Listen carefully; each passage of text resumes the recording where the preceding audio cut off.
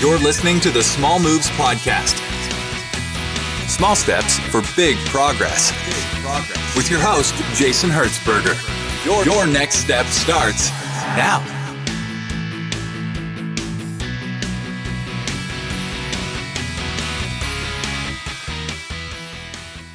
Hey everybody, this is episode 2 of the Small Moves Podcast. Today we're going to be interviewing Dori Martin. Dori Martin is the proprietor of a company called Optimal Health by Design. She's a specialist in functional diagnostic nutrition. There is a website out there called functionaldiagnosticnutrition.com to read a little bit more about what that is. Dori's background is she came from the corporate world. She has 2 younger kids that she ended up going through some fairly traumatic health-related background with regards to the people in her family, and it sort of changed her path from the corporate world going more into nutritional medicine. And the story that she has is actually pretty extraordinary. I'm going to leave a lot of it to Dori's storytelling. She's a lot better at telling the story than I am. If you want to go to her website, optimalhealthbydesign.com, you can find out a little bit more information about her. I really enjoyed this interview. Dori gave me a lot of stuff to think about with regards to thinking about the underlying causes of conditions that both I and, members of my family have had in my life, as well as that as a lot of people that I know. So I really enjoyed this conversation. I hope you guys do too. Again, this is episode 2 with Dori Martin, and let's get after it. Here we go. Hey, this is John Lee Dumas of EO Fire, and you're listening to the Small Moves Podcast, small steps for big progress. Let's prepare to ignite. Hey, Dori, welcome to the show. Hey, so happy to be here. Thanks for inviting me. Yeah, no problem. Yeah, so you and I were just talking offline about how you sort of transitioned from the corporate world into having your own holistic health coaching practice. And before we really dive too much into sort of the nitty gritty, why don't you tell the audience a little bit about what was that transition? When did you make that transition? And I guess really, why did you make that transition? Like, what was it that made you decide to make that sort of a shift? Wow, actually, there were 2 shifts. One, like a baby step and a big giant leap.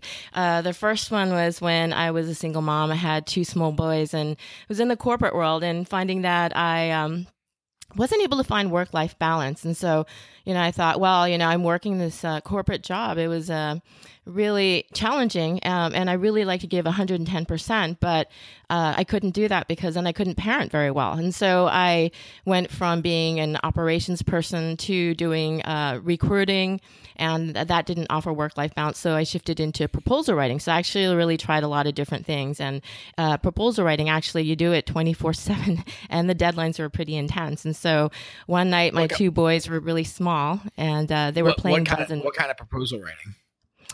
So I worked for a law firm, and so we were trying to get some business from, companies that it was municipalities. And so there was just so many steps and things that you need to do in order to get a proposal out. And so each time, I had a template, but it was just very, very tedious. And so, and as it was proposal writing, I thought it would give me more flexibility, but I ended up working all hours. So 11 o'clock at night one day, my 2 small boys, I think they were I want to say 2 and 4. At the time, they were playing Buzz and Woody at 11 o'clock at night. I'm chasing a deadline. They should be in bed. Buzz jumped on Woody, and the nursemaid's elbow got dislocated. They told me how to do it because it happened before, but I was just flapping his arms around. He was not happy.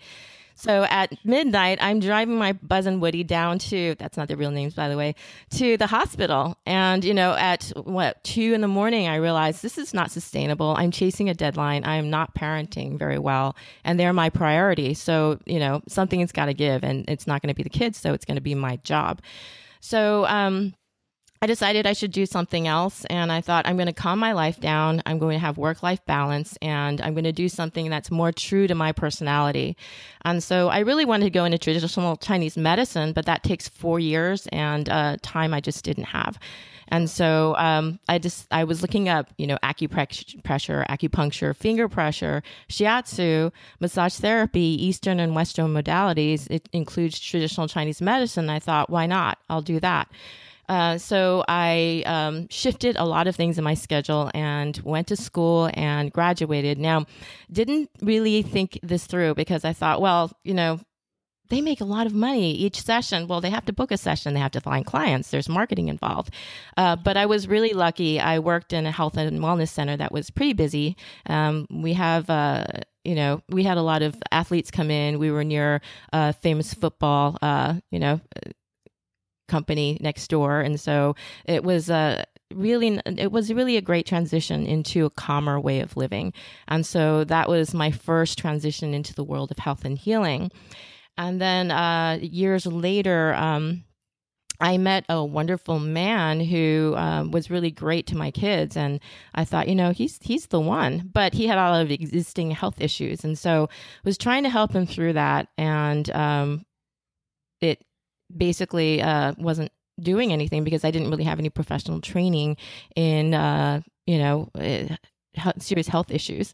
And so I thought, he needed to lose a lot of weight, and he had other, his blood sugar levels were not so great. He had a heart condition. I mean, he had, you name it. If he had structural issues, broken back. And so he had a lot of pain. And so I wanted to do something to help his situation. And so we started, of course, with first dealing with weight. And it was very much a ready, shoot, and aim process. I was reading a lot. I was looking at all the books. I was looking at the latest research, and it just wasn't working. And I was actually doing some harm. We were on a juice fast, and one day his gums started bleeding, his hair started falling out, and I thought, I need to really learn how to do this right. This is not okay. And so because I added, bleeding gums and less hair to this whole mix when he's had other health issues going on. And so ultimately I thought, I found a program called Functional Diagnostic Nutrition. I signed up for that. And as I was getting certified and getting, the answers to solve a lot of the questions that we were dealing with, he was diagnosed with stage 4 colon cancer. And so yeah, that made me dig deeper and jump in a whole different level. When something like that happens, at first you're in shock. And then for me, I have a history with losing people to cancer. When I was 3 years old, I lost my dad to cancer, so I never really got to know him. But it made a huge impact knowing that there was something that could take somebody very quickly and, be so devastating. And then when I was a young adult, I lost my uncle to cancer. And he actually was the healthiest. He had a really healthy lifestyle. He worked out every day, swam every single day, his whole life. He was all about being healthy. He had a clean diet. He ate like chunks of garlic before it was even a thing. I mean, he was just really healthy, and I thought he was going to live a long time, and he was a role model for me in that respect. And so when he was diagnosed with lung cancer and was gone pretty quickly after that, it was really a huge blow to me. And so then I lost my stepdad.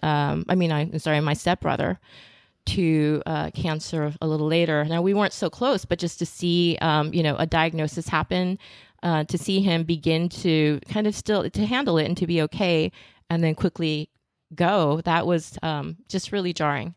And sure, I imagine. So here I am, I'm engaged, and we're set to be married in, I think, about 5 months, and I hear that he has cancer. And a lot of things go on, of course, when you hear something like that: shock, disbelief, denial, anger, frustration from him. But for me, all the good stuff, sure. Yeah, exactly, from him. But, for me, it was, I'm kind of a stubborn and unreasonable person, and logic and seeing what's happened in the past doesn't really always inform what I think about doing in the future. So the fact that, cancer is supposed to be incurable didn't deter me. I was determined to find something. And even if I never found anything, I would keep looking because, until I couldn't look anymore. That was sort of my mindset, because I wasn't going to lose yet another person to this without a fight. So I had this functional training, functional health coaching practice, but I dropped it. And that was a mistake, actually, as a caregiver, helping another person through something like this. The last thing you want to do is feel like they derailed your dreams. But essentially, that's what ended up happening. I didn't do anything to build my practice. I just dove into whatever research I could find. And I looked up the top people in the industry and the holistic industry. And I guess I have to double back and say that. So my now husband exhausted the medical model of care. He did everything the doctors asked him to do: chemo, radiation, low dose radiation, and he did some surgery to help remove the tumors. And they just continued to grow and to grow and to grow. And he actually didn't tell anybody what was happening because he didn't want to worry anyone. And he had a serious back injury. And out of 5,000 people who had the surgery, he was the only one that was able to walk again. And so, doctors have performed miracles for him in the past. So he was completely confident that if there was something to be done, it would be through the medical model of care. And so he had exhausted all of it, and the tumors continued to grow. And the doctor said to get his affairs in order. And so he didn't tell anybody up to that point what was going on. And, I had said before when we met, I've lost a lot of people in my life. And I know that, you have some health issues. I love you and I want you to be with me, but I really need you to commit with me to, be committed to help work on your health. And so he thought, because this diagnosis happened, this was the end of our relationship, which is kind of ironically what he said, the biggest blow to him, that he would be losing this relationship, which was really sweet. But he thought maybe the doctors could fix him and then he could either not tell me or just tell me afterwards. And it didn't happen. And the day came when he had to tell me, look, this is what's going on. And it's really interesting. He had a couple of friends show up to help him pack that day. That's where his mindset was during that time, and that he would just go off and he would just, get his affairs in order. It was part of getting his affairs in order, in fact. And so, when I heard the news, it was quite a different reaction.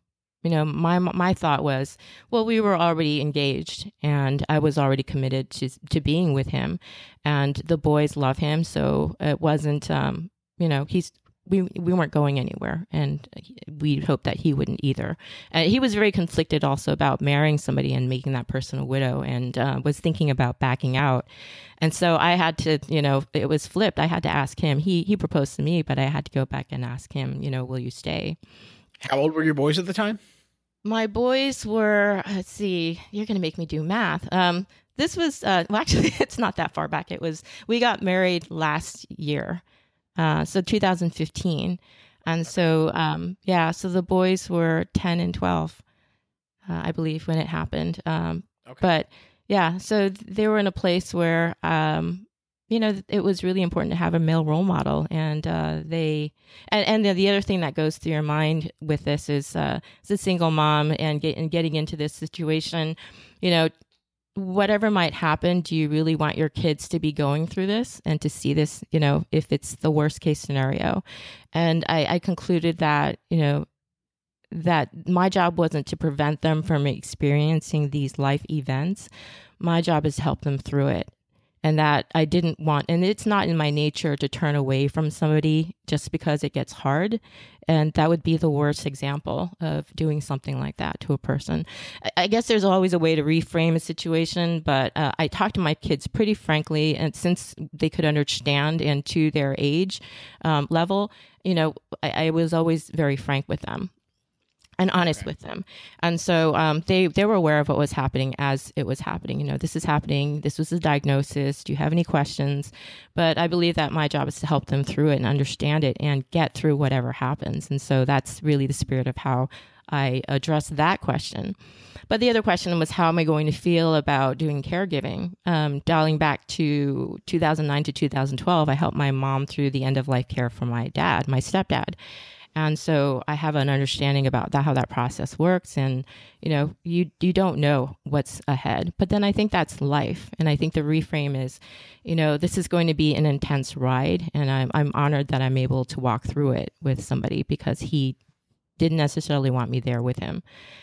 So that was, 2015. So we're almost on the 3-year mark.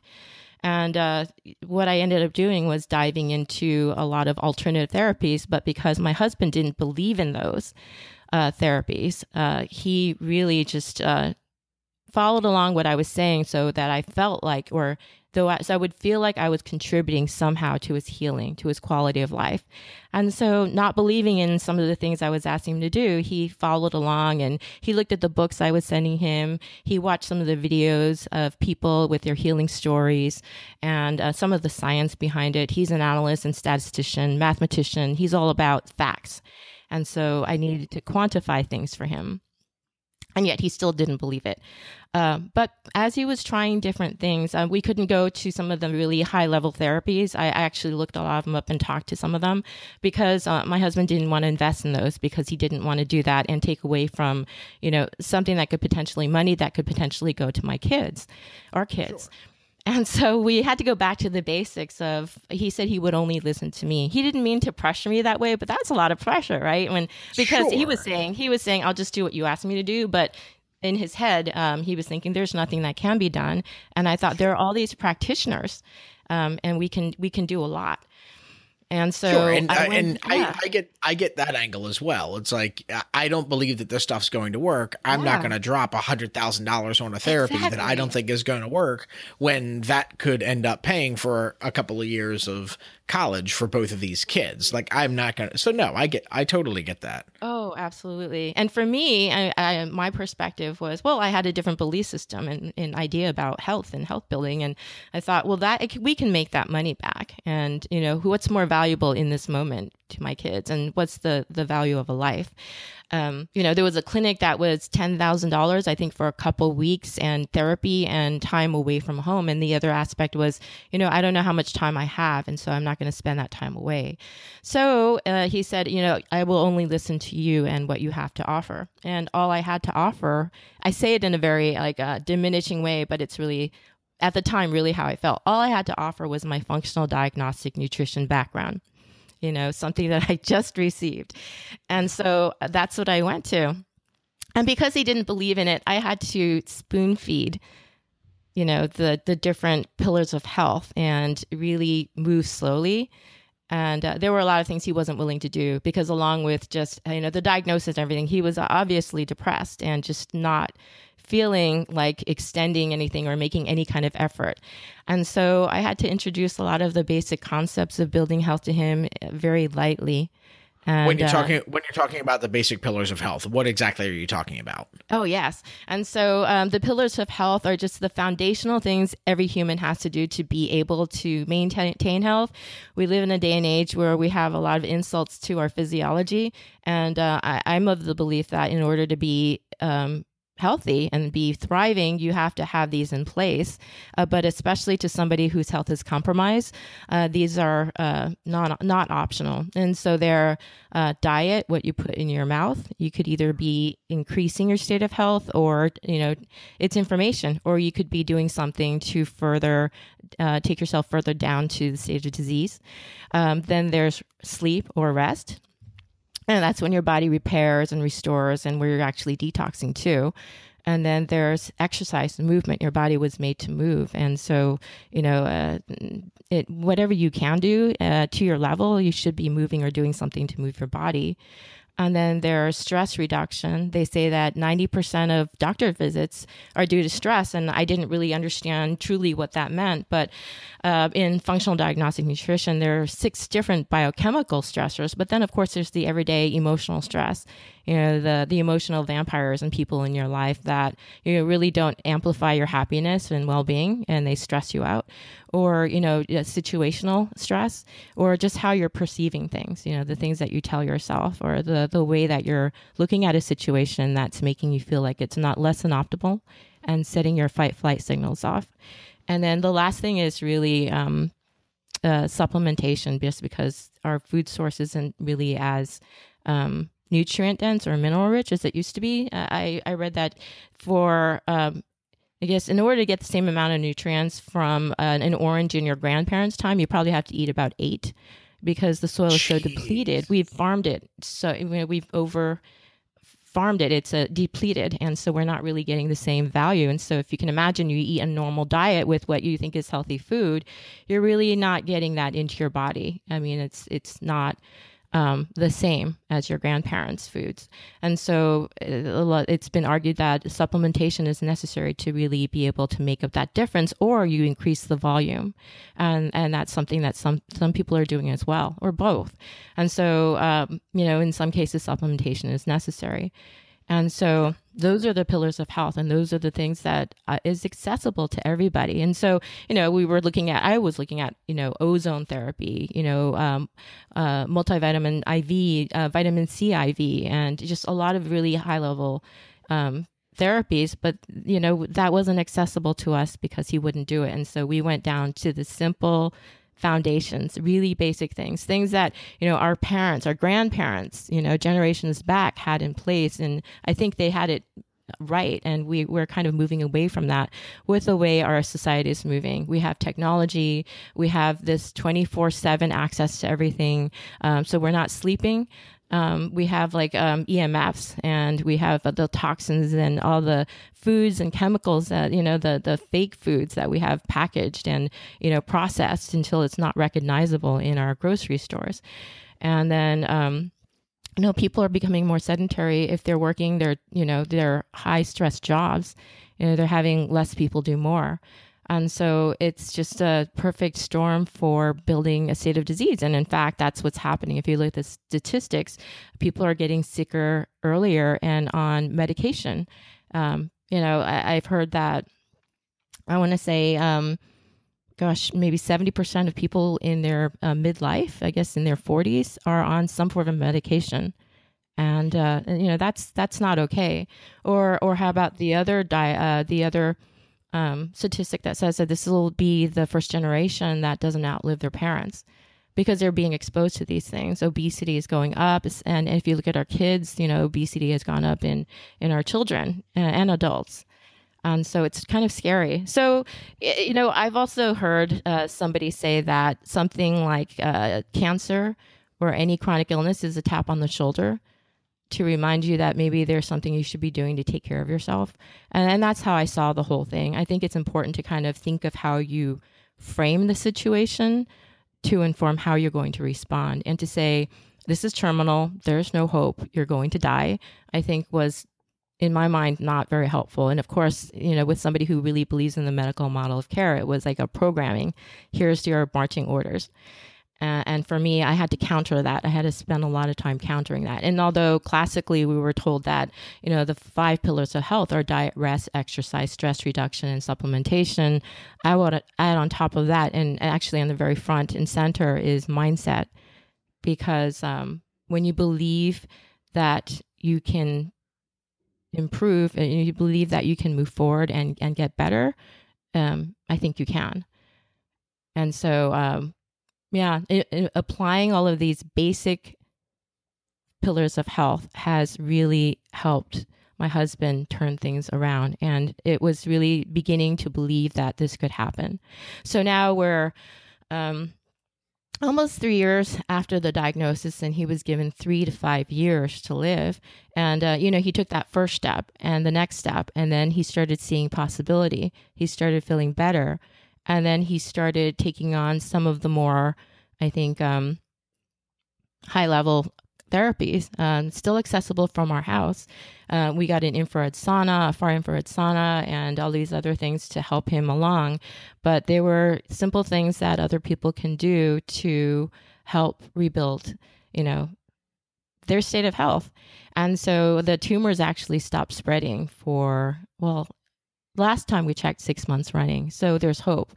Not only that, but we've actually given him 6 months of quality of life. The last suggestion that the doctors had, it was to cut his stomach out and to take out a lot of his intestines. And if he did that about 3 years ago, he would be homebound. because he could only take food by IV, and then he couldn't really leave the house. And so what kind of quality of life would he have had?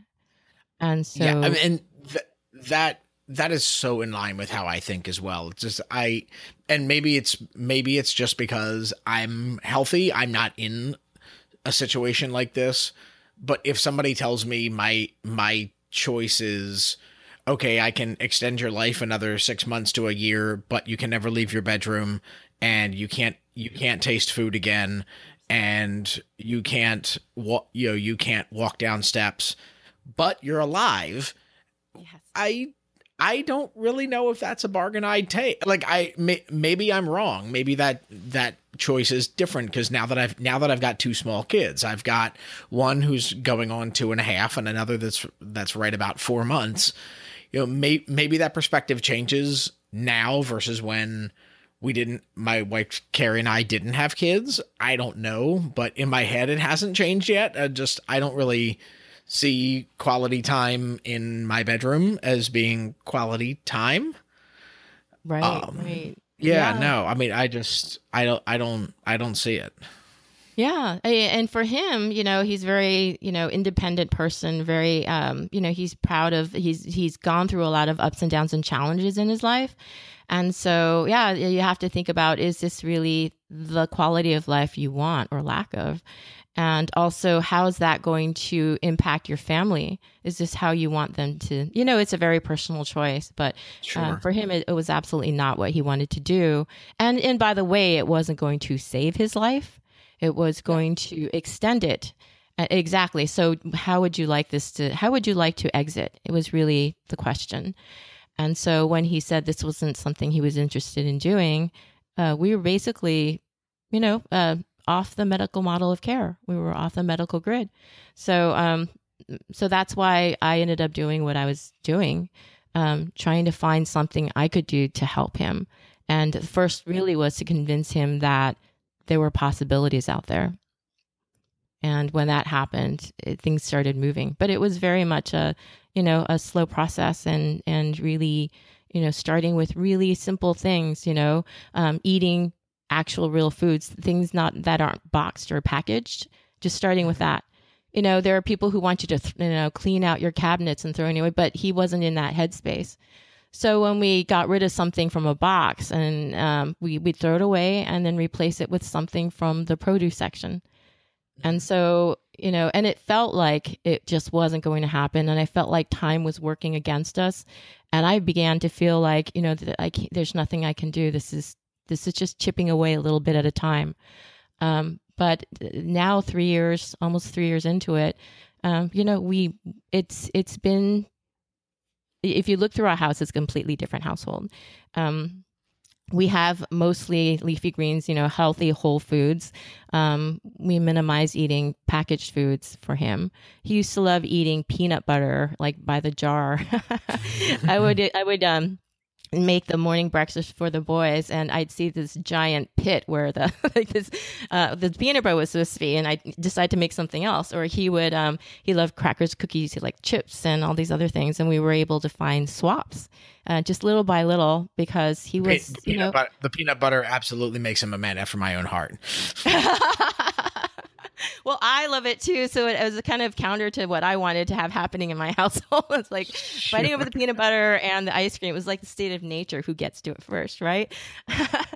So, but yeah, we got rid of that. It seemed like it was impossible to be able to find swaps, because it made, this is core like style of eating. And, so now he eats blackberries. He actually does like his green juices. And it all happened over time. I mean, when I met him, this man had Sprite, and he liked fast food. He can inhale half a pizza.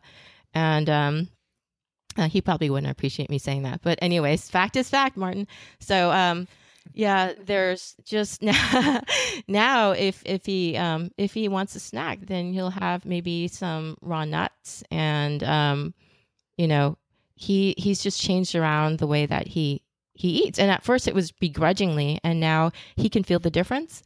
And so it's just part of his routine. And he's finding healthy foods that he likes. And I think as you start eating in a more healthy way, you start actually your palate changes and you start liking the foods that you're eating. And if even not he understands how he feels afterwards. I can definitely speak to that myself. Yeah, because both my wife and I eat a way of eating that's called slow carb. Yes. It was actually Tim Ferriss talked about it in his book, The 4-Hour Body, initially, which is how we came across it probably 6 years ago. And yeah, so it's funny because when you start cutting out a lot of the things that eating that way triggers you to do, there's a little bit of a withdrawal phase. Like that first month or so, like you're kind of dying for your pizza and your ice cream and whatever. Right. It's real. It's real. There's an absolute addictive quality to this stuff. But once you, very much like an addict of other illicit stuff, once you break the plane and once you get past that phase, you have no idea how you ever had that stuff before. Like it's like when you come back to when you're eating slow carb, just to kind of get the basic framework, one of the principles is you're not allowed to drink calories. So that's just one of the couple principles of slow carb is you don't drink your calories, meaning no sugars, no heavy creams, stuff like that in your coffee, or no juices because they're really heavy in sugar, stuff like that. So so lots of water, lots of tea, lots of black coffee. Like in my case, I mix either ghee or butter and MCT oil or coconut oil into my coffee. And it's incredible. But now when I go back and on my cheat days, whenever I end up having coffee with like cream or sugar in it, like it almost knocks me on my ass. Like it's really incredible. Or we'll go to a restaurant and I'll have a sip of somebody's orange juice and it turns my mouth inside out. It's like, oh my God, how much sugar is in this stuff? And it just your body just wants to kick it right out. Yeah, it's amazing. It's amazing how. Yeah. You think it's a willpower thing? Like, initially, right on the other side of it, I'm going to have to live this. This is all about willpower, and it's just going to be really tough. But it's sort of like it's absolutely biological. Yeah, absolutely. It's absolutely. It's like you take a red pill, blue pill. You can't go back, man. After you really deep dive into it, you actually that's not true that you can't go back. You can slowly backslide if you start. Okay, I'll just do this one, and then as with as you say, an addict, and I truly was a carb and sugar addict. It can really make you backslide pretty quickly, like any drug. So you have to be mindful of it. But when you're really clean and you're in your zone and you have your routine down, and as you build it up over time, it becomes more solidified. It's hard to think of going back to that and understanding, like feeling how you feel. Yeah, it makes it not so much about willpower, but more about wanting to feel good, wanting to be your best, and knowing that you're fueling your body and not polluting it. I mean, it's a huge shift in how you think about it, a reframe. So absolutely. And I would say in kind of looking at what your story was, in helping with your husband, like if somebody's listening to this show where they're dealing with something similar, where they have a family member that's dealing with a health condition that might have the medical establishment stumped, or at the very least, has them starting to run out of options. Like what resources do you sort of point to, either yourself with your husband or just with coaching clients of yours? Like where would you point some people to try and start working their own angle, whether they've completely exhausted the established medical practice or not? Like, what are some things where you would start pointing people in the direction of that would allow them to start trying to take a little bit more responsibility for their own actions? Like, where would you start? Because, I mean, obviously it's a rabbit hole. Like there's everybody, it is a rabbit hole. Like everybody has an opinion, especially when it comes to there are 10 different. There are hundreds of different diets out there. There are hundreds of different theories. And it's almost becoming like anti-dogma. Like it's almost getting to the point where Oh my God, the medical establishment is so evil. They're so in the pockets of big pharma, and so, and which might be true. I don't know that might be true. I don't know. But when that opinion starts to spread, it very quickly evolves to there is like information that comes, the evolution happens very quickly where you go from saying the options that are sanctioned by the medical establishment have their limitations. You should be willing to explore other options. That very quickly can evolve to the medical establishment is in the pocket of big pharma and they'll do anything that they say regardless of the health of the patients, which then immediately evolves to nothing that modern established medicine does works. It's all snake oil. They have no idea what they're doing. Ignore it. Don't do anything that they say. And here, just buy this potion for $17.99 a week. Yeah. It can very quickly get to that. It gets to the point where it's almost it's dogma. And the Western medical establishment has had its issues in the past. But clearly what's happening is working, or at least working for some people. Otherwise, it probably wouldn't have stuck around this long. So when we're talking about ways to improve one's health within the framework of how medicine is structured in this country, there are certain things that you can do on your own that won't completely derail what your doctor wants to do, but that you could actually try to start contributing to your own health rather than just sitting back and saying, Doc, I'm done. Fix me. Doc can't fix you. Okay, screw it. I'm done. You are hitting upon so many big points here. Oh my goodness. Yeah, it's a partnership. Yeah, absolutely. There you go. It's a partnership. So yes. I mean, where would you recommend people start to get started? And actually, let me ask a better question. Okay. Because this sounds more like what your case was initially. And this is something that I've run into myself, not necessarily when it comes to health, but when it comes to other things that, say, my wife and I are trying to improve on, which is living smaller, decluttering, eating gluten-free, exercising regularly. Whatever it is, there's detractors in your family, there's detractors amongst your friends that you just end up having to try and figure out a way to either get them on board, or eventually you kind of have to just phase them out of your life, which is something that nobody wants to do. Right. How would you recommend you're living with a man who had thorough disbelief in anything that you were saying, but eventually he caught on? How? Yes. Where do you start? Oh my goodness. Yes, absolutely. You hit upon a lot of things I'd like to go back to and talk about, but absolutely to answer your question. Well, for one thing is, yes, absolutely. The medical model of care has its area of genius. Surgery is where, if I break an arm, the grocery store is not my first stop. So, sure. Absolutely. So, they have their area of genius, and absolutely medicine is allowing people to function. There are acute situations where you absolutely can't function with something.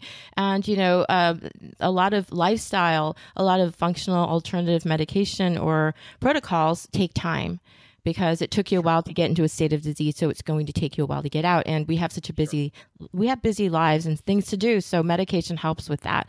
I think where we kind of fall in the wrong direction is totally what you said. When we think that this is the magic bullet, there is no magic bullet. This is the thing that's going to help me limp along until when. You stop thinking it becomes your normal. And so the canary in the coal mine, the thing that's signaling something's wrong, the symptom, is quieted, and you're not addressing really what the problem is and underlying it. And so you continue to progress in your state of disease. So I think that's where medicine, allopathic Western medicine can work alongside the alternative model, because really the thing that's being addressed with the functional alternative model is exactly what you said. Do it yourself. I mean, what is your place in this? You're a partner with your doctor. You work with them. So it's not an either or, us versus them. At the same time, I think there's a problem when we only rely on doctors. That's like your computer, not putting your antivirus on there and only addressing viruses when they come in. I mean, would you do that? Because that's what you're doing to your body, right? I got another virus. Sure. Well, okay, let me fix that. And then you go back and you don't do something to prevent viruses from showing up, right? That's how people run their state of health. It drives me crazy. Yeah, no, or they're looking for that magic bullet, like you said, that one thing. I've got heart disease and I have fatty liver. What kind of pill can I take for that? I mean, that's just not how it works. And so how did I get back to your question, though? How did I get him to get on board and make these shifts? There are a couple of things. One is I think for some people you have to look at, and I think also the answer is it's individual, or it depends on each person. Everybody's biochemistry and habits and motivations are different.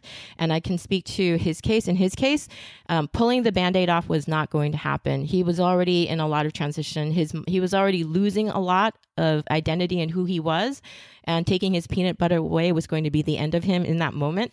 And so was not the answer. Okay. Cleaning. I mean, I think in a regular situation with somebody who has health issues, but not life threatening, I would say, go clean out your cupboards. These are things to dump and these are the things to replace them with. In his situation, you don't take away, you add. So every day you add something. Well, here's an extra green juice. Okay. But it's just one glass. Okay, here's some, something else like stir-fried vegetables or some bone broth. Ugh, this is awful, but okay, I'm going to add it in.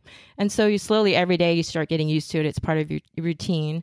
And, over time, all of a sudden, the peanut butter's not there and he's not realizing it, because I've eased it out. I've kind of like weaned him off of it. And now that's replaced by, other things. He snacks on healthier choices. And so it took time. I mean, we were 3 years in and we did it gradually. And the other thing is just by example. I think, we're both rebellious people. I mean, I have to admit. So if I tell him to do something, he might just go the other way simply because I'm here with my arms crossed demanding. That's right. Like, no. And so, leading by example, just, okay, this is what I'm going to do. And you can do it with me or not, but this is my decision. And he started seeing changes in how I took out, 7 foods. You were asking about books or resources. I did JJ Virgin's diet. And it's not really a diet, really. It's a lifestyle, and it's addressing food intolerances. It's pretty brilliant. So she worked with doctors and they did food sensitivity. Who is that? Who is that again? Yes, her name is JJ Virgin. And she has a book out. It's a New York Times bestseller. It's called The Virgin Diet. And it addresses a lot of food addictions, things that we talked about just earlier. But she worked with doctors. They did something called food sensitivity testing. There are foods that cause inflammation in your body. And because everybody's body is unique, their biochemistry is unique, there are different foods that may be causing inflammatory responses. And so something that might be healthy for one person could be doing nothing for another person and could be, deadly or, causing inflammation to a third person. A really extreme example, of course, is food allergies. My older son has, a really serious high level allergy to cashews and pistachios, not the pedestrian nut peanuts, but the fancy stuff. And so, if he gets a bite or if he puts it in his mouth and spits it out, you will see him in the hospital for 4 hours getting monitored and getting, shots. But for me and my rest of my family, it's a healthy food. Cashews, great. I mean, it's a new health food. They're putting it in everything, right? Which is great, but not so great for our household because of this. So everybody's biochemistry is very different. So food is like that in general. And that's why, as you said, any dogma about diet, it doesn't work because you're looking at so many different, your ancestry and your biochemistry and kind of medications you're taking. These things are all sort of like a chemistry lab. That's another thing that JJ Virgin says a lot. She's a mentor of mine. It's not a bank account. It's a chemistry lab. So when you put something in your mouth, it has a different reaction for each person. Anyway, so this diet, she started running a lot of these food intolerance tests. And so they take your blood they put it in with the food, and then they see if there's a response, a negative response. And if so, then of course that's having an inflammatory response in your body. And so if you take that out, especially with somebody whose body is compromised, three of the driving factors of any disease, but of course with cancer, is your immune system is depleted, you're nutrient deficient, and you have a toxic overload. And so the idea about nutrient deficiency, you can't absorb nutrients if your gut lining is compromised. And so when you're eating foods that inflame you, that's what's happening. And so it's important to have the right foods. And so that was one of the things that we started with. And so I highly recommend that. It was quite the game changer for me because I had a lot of issues with food, cravings and it was sort of like a drug addict grade kind of addiction to sugar. I mean, that's why, ice cream would disappear in the night. That was my thing. I mean, I had these problems. I didn't understand what was going on. And so anyways, when I started on this program and he saw the shifts in my state of health, but also my mood and just how I was kind of changing and kind of, I guess, making my way through my days. It was not so, it was more, I was not all about what I'm going to eat next. And I didn't have to have a bag of chips or some ice cream next to me if I was stressed out. He started seeing some of these changes, not to mention our bottom line, because I didn't have to keep running out and replacing things. It got his attention. And so he became more open to making these shifts with me. And as I said, you start feeling differently. And then food is just something you use to, get through your day. It's not a crutch and it's not a source of comfort. And I think that's a much healthier relationship. And for me, that's been life-changing. I've had those issues for a long time and thought this is just the way life is for me and this is how I'm wired. And really, it was really about just the choices, the food choices. And so, that was the thing that got him to shift. I think just doing it in baby steps, adding, not replacing. And as you're adding the good things, of course, the things that aren't so great start falling to the wayside because you just have a certain amount of capacity in your stomach. And so, and then just, having the other person do their thing, take the light off you. I mean, I wasn't focusing so heavily on him. And he started, being able to step back and really looking at the situation. She's doing better. She's feeling better. And so I'll give this a try. And that started changing things around. So, now, it's really different in our household. And even down to the cleaning products, there are people who say, throw all of the toxic chemicals out of your house. And what we did was we just, when the thing was used up, we just replaced it. And so over time now, we have only the clean, low toxic or non-toxic. We got a built Berkey water system, so our water's clean. And so didn't think I would be that person that would go to the restaurant and be the one asking what kind of oil to use, but it becomes, it's important. Your health is important. People can roll their eyes and that's okay because we're living a different life and I feel like I'm thriving. It will tell you, my husband will tell you today, if you ask him, he is thriving. He's working full time. Right now he's working a really stressful job and it's 14, 15-hour days, 7 days a week. He's been doing this. I don't recommend it, but, I guess we're on the, 5 weeks, 6 weeks running. And he's sounds good. He looks good. He's doing fine. And so couldn't do this if he didn't make these shifts. And if he did it all at once, it would have been a no-go. He wouldn't have done it. So absolutely taking small steps and introducing new things and then slowly letting the things that aren't so great fall to the wayside was key. And for somebody who's helping somebody along with this journey, I think it's important to know how to be a good source of support. When I was, looking at the panic in my face and coming home and seeing me behind, 10 or 15 books that had the word cancer on it was not therapeutic. I mean, it was not a good thing. And see, it was actually very, it caused dread. I mean, nobody wants to feel like they're a burden or but you walk in, it's like, and it can get overwhelming and it can get completely overwhelming. In the way of, saying it's like, okay, let's walk into my husband's bedroom and on his nightstand is a pile of 10 books, all of which refer to death. I'm Yep, like, that was it. I was doing it. That was me. Absolutely. it's like this is a really uplifting room to be in. I'm like, I really love spending time in my bedroom. Yeah, no, that's actually another little that's another little step that I actually have seen myself along these same lines that really helps, which is just be aware of your personal environment and have things around you that keep you in the mindset that you want to be in. Like if you're talking about beating cancer, there are plenty of stories about that.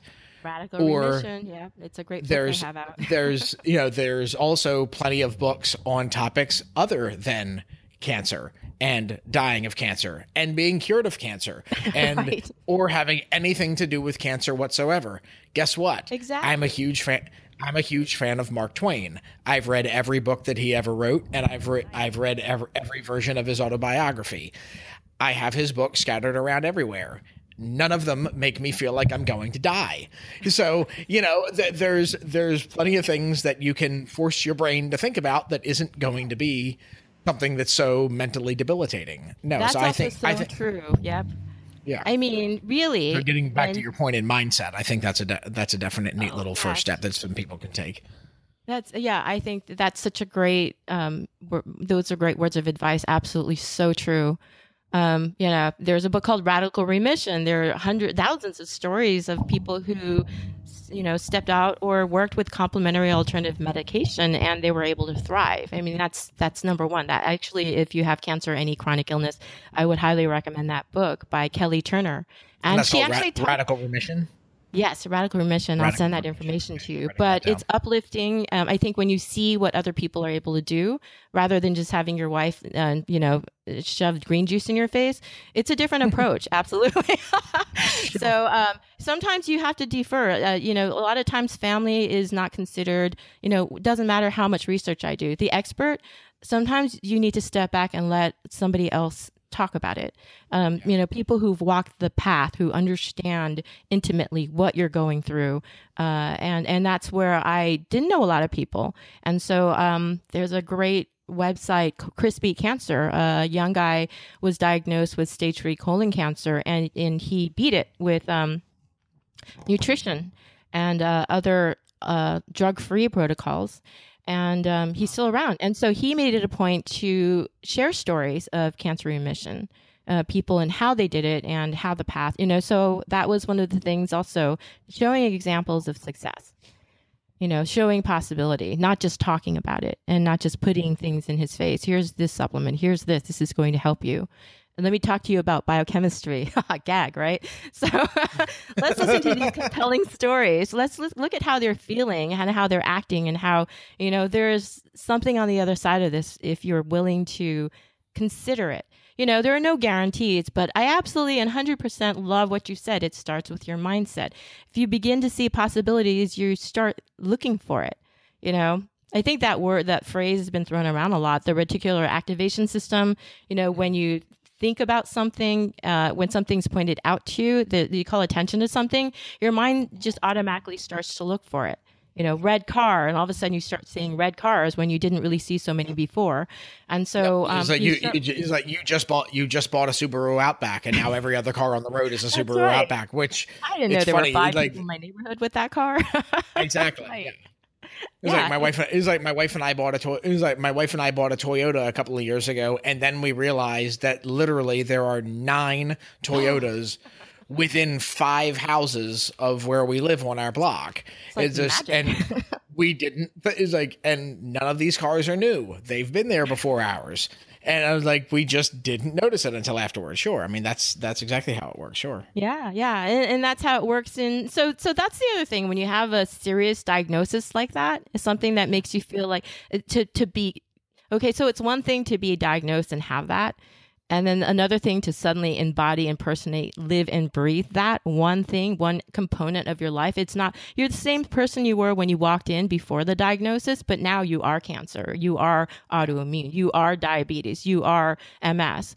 And so you don't want to live in that space. It's going, your thinking is going to take a lot away from you, but what can you do right now to beat it? Well, it's not to not become that.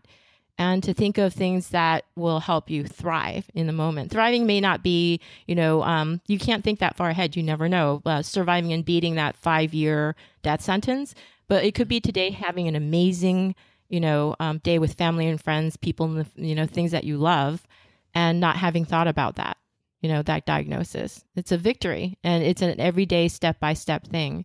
And not having yourself programmed as that cancer person. And for the people around the person with that diagnosis, sometimes I would catch myself looking at him in a way of, like, oh, wow, I'm not sure what's going to happen. The future is uncertain. And he'll catch me looking at him.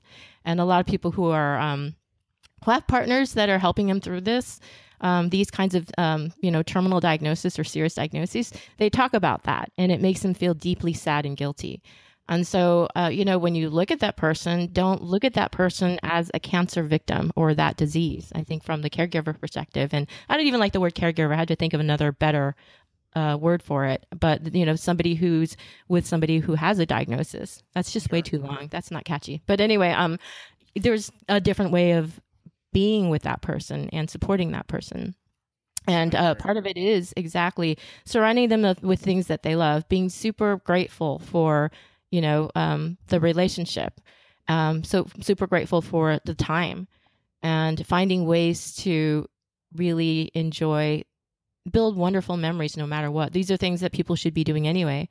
And that's why I love, actually it was Chris Wark of Chris Beat Cancer who said it's a tap on the shoulder that maybe something needs to be improved in your life. And I've seen so many what's considered miracles, but I've seen a lot of turnarounds after something like this, a diagnosis. And it doesn't matter what kind of cancer and how much it's spread. I've seen people turn it around in really miraculous ways and tell their story with medical records and everything to show that, it happened. And so, yeah, absolutely. I agree with everything you said. How you surround yourself with the things that amplify your happiness and not take it down is very critical. Well, Dori, I think that's actually a really great place to wrap up. I mean, that's a good sort of button onto this topic. One last question that I've got for you that just kind of brings us back to finding ways to make small incremental changes that are actually impactful. And this can be limited to what we've been talking about. This could be something that's completely unrelated, that's just helped impact your husband's sanity, however you want to take that. But the question that I want to ask all of my guests, just for the audience, so that they can possibly look at something similar, what purchase of $100 or less in recent memory would you say has had the biggest impact on your life? I mean, that can be some sort of a course. It could be a particular book, maybe even one of the books that we've been talking about. It could be something that's helped you kind of keep a portion of your house organized, or an app for your phone that just made your life a lot easier. Whatever it is, it could literally be anything.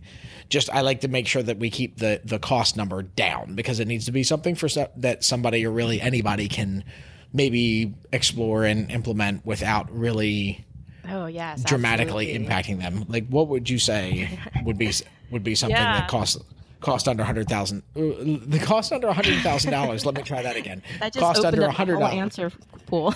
Yeah. I was going to say.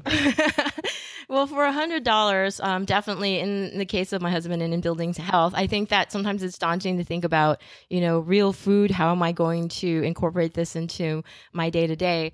And your humble blender was in his case. Smoothies. You can. It doesn't take a lot of time, but you throw some berries and even some leafy greens into the blender. And for the family, I mean, you could put bananas and make something and put things in it to make it kind of sweet, to help with, getting it more palatable and something that you can drink. And so, for that, especially in my husband's situation, it was an easy thing to do. And so actually the humble blender made a huge difference in our household, because we had to make a huge shift in the food choices that we had. And, and in his case, with colon cancer, it was difficult for him to absorb some nutrients. So it made it easy. And it was something he could do. And the kids didn't know how to cook yet. And so they could throw something into a blender, turn it on, and they had breakfast or a snack. And so that made it really easy. And for me, I've had to do a lot of internal work. This was actually a huge journey for me. And this is gonna sound kind of quirky. I can feel eyes rolling as I say this or think about saying it. But for me, on this journey, it's been an amazing opportunity for growth and shifting my mindset and how I see things, learning about resilience, learning about what it means to be present, learning about what it means to be in gratitude and the importance of that. And as you said, minding what you surround yourself with as far as like the things that make you happy and the people that, that amplify your happiness versus takes it down. It's huge. And so I had this, as I was going through this diagnosis, I'm sorry, I'm going to bring her up again.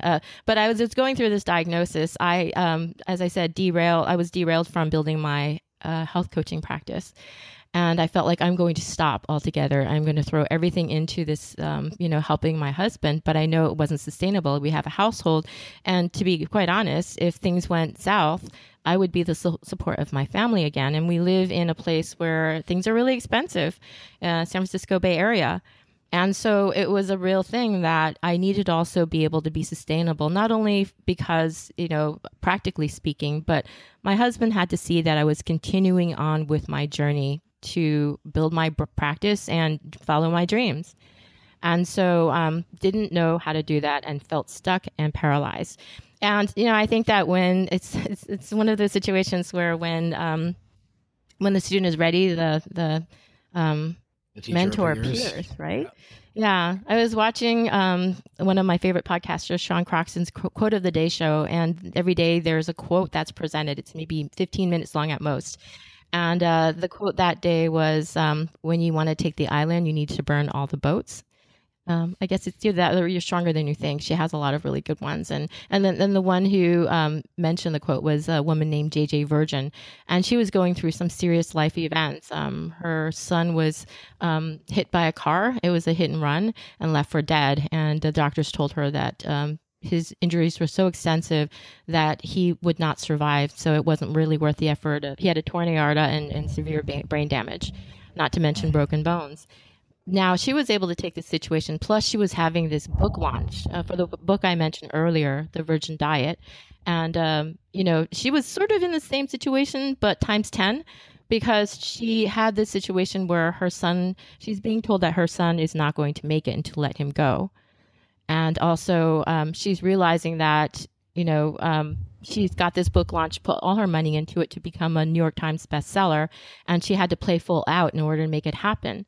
And she decided to fight for her son's life and knew that in order to do that, she needed to be a huge success. And she actually made it all happen. She's a New York Times bestseller. Her son plays tennis and runs every day, or not every day. I don't know his lifestyle, but he does. He's active, and he's an amazing artist. They thought that he would be brain dead because of the extensive damage, but she's on the leading edge of functional medicine, or functional health practitioners are, her arena. And so she reached out and she started something called the Miracle Mindset Academy. And at that time, it was hovering around $100, I believe. It was now over about a year ago. And I signed up because I felt like, if she's going to help me get through this and actually thrive, this is a really good deal, And looking at her story, I felt like there were no excuses. There's nothing that this woman wouldn't understand in my circumstances. And so something I never had before was a community. I'm a very independent person. And when I have struggles in my life, I tend to turn inward. And this was the first time she built a community. So there were people to reach out to and talk to. And it was a different experience in time of crisis. You had people who were on the same path, different, of course, specifics, but on the same path of getting through something and rising above a challenge. And so when I made that small purchase, at the time wasn't so small because I wasn't sure what was going on with our finances. I gained a community.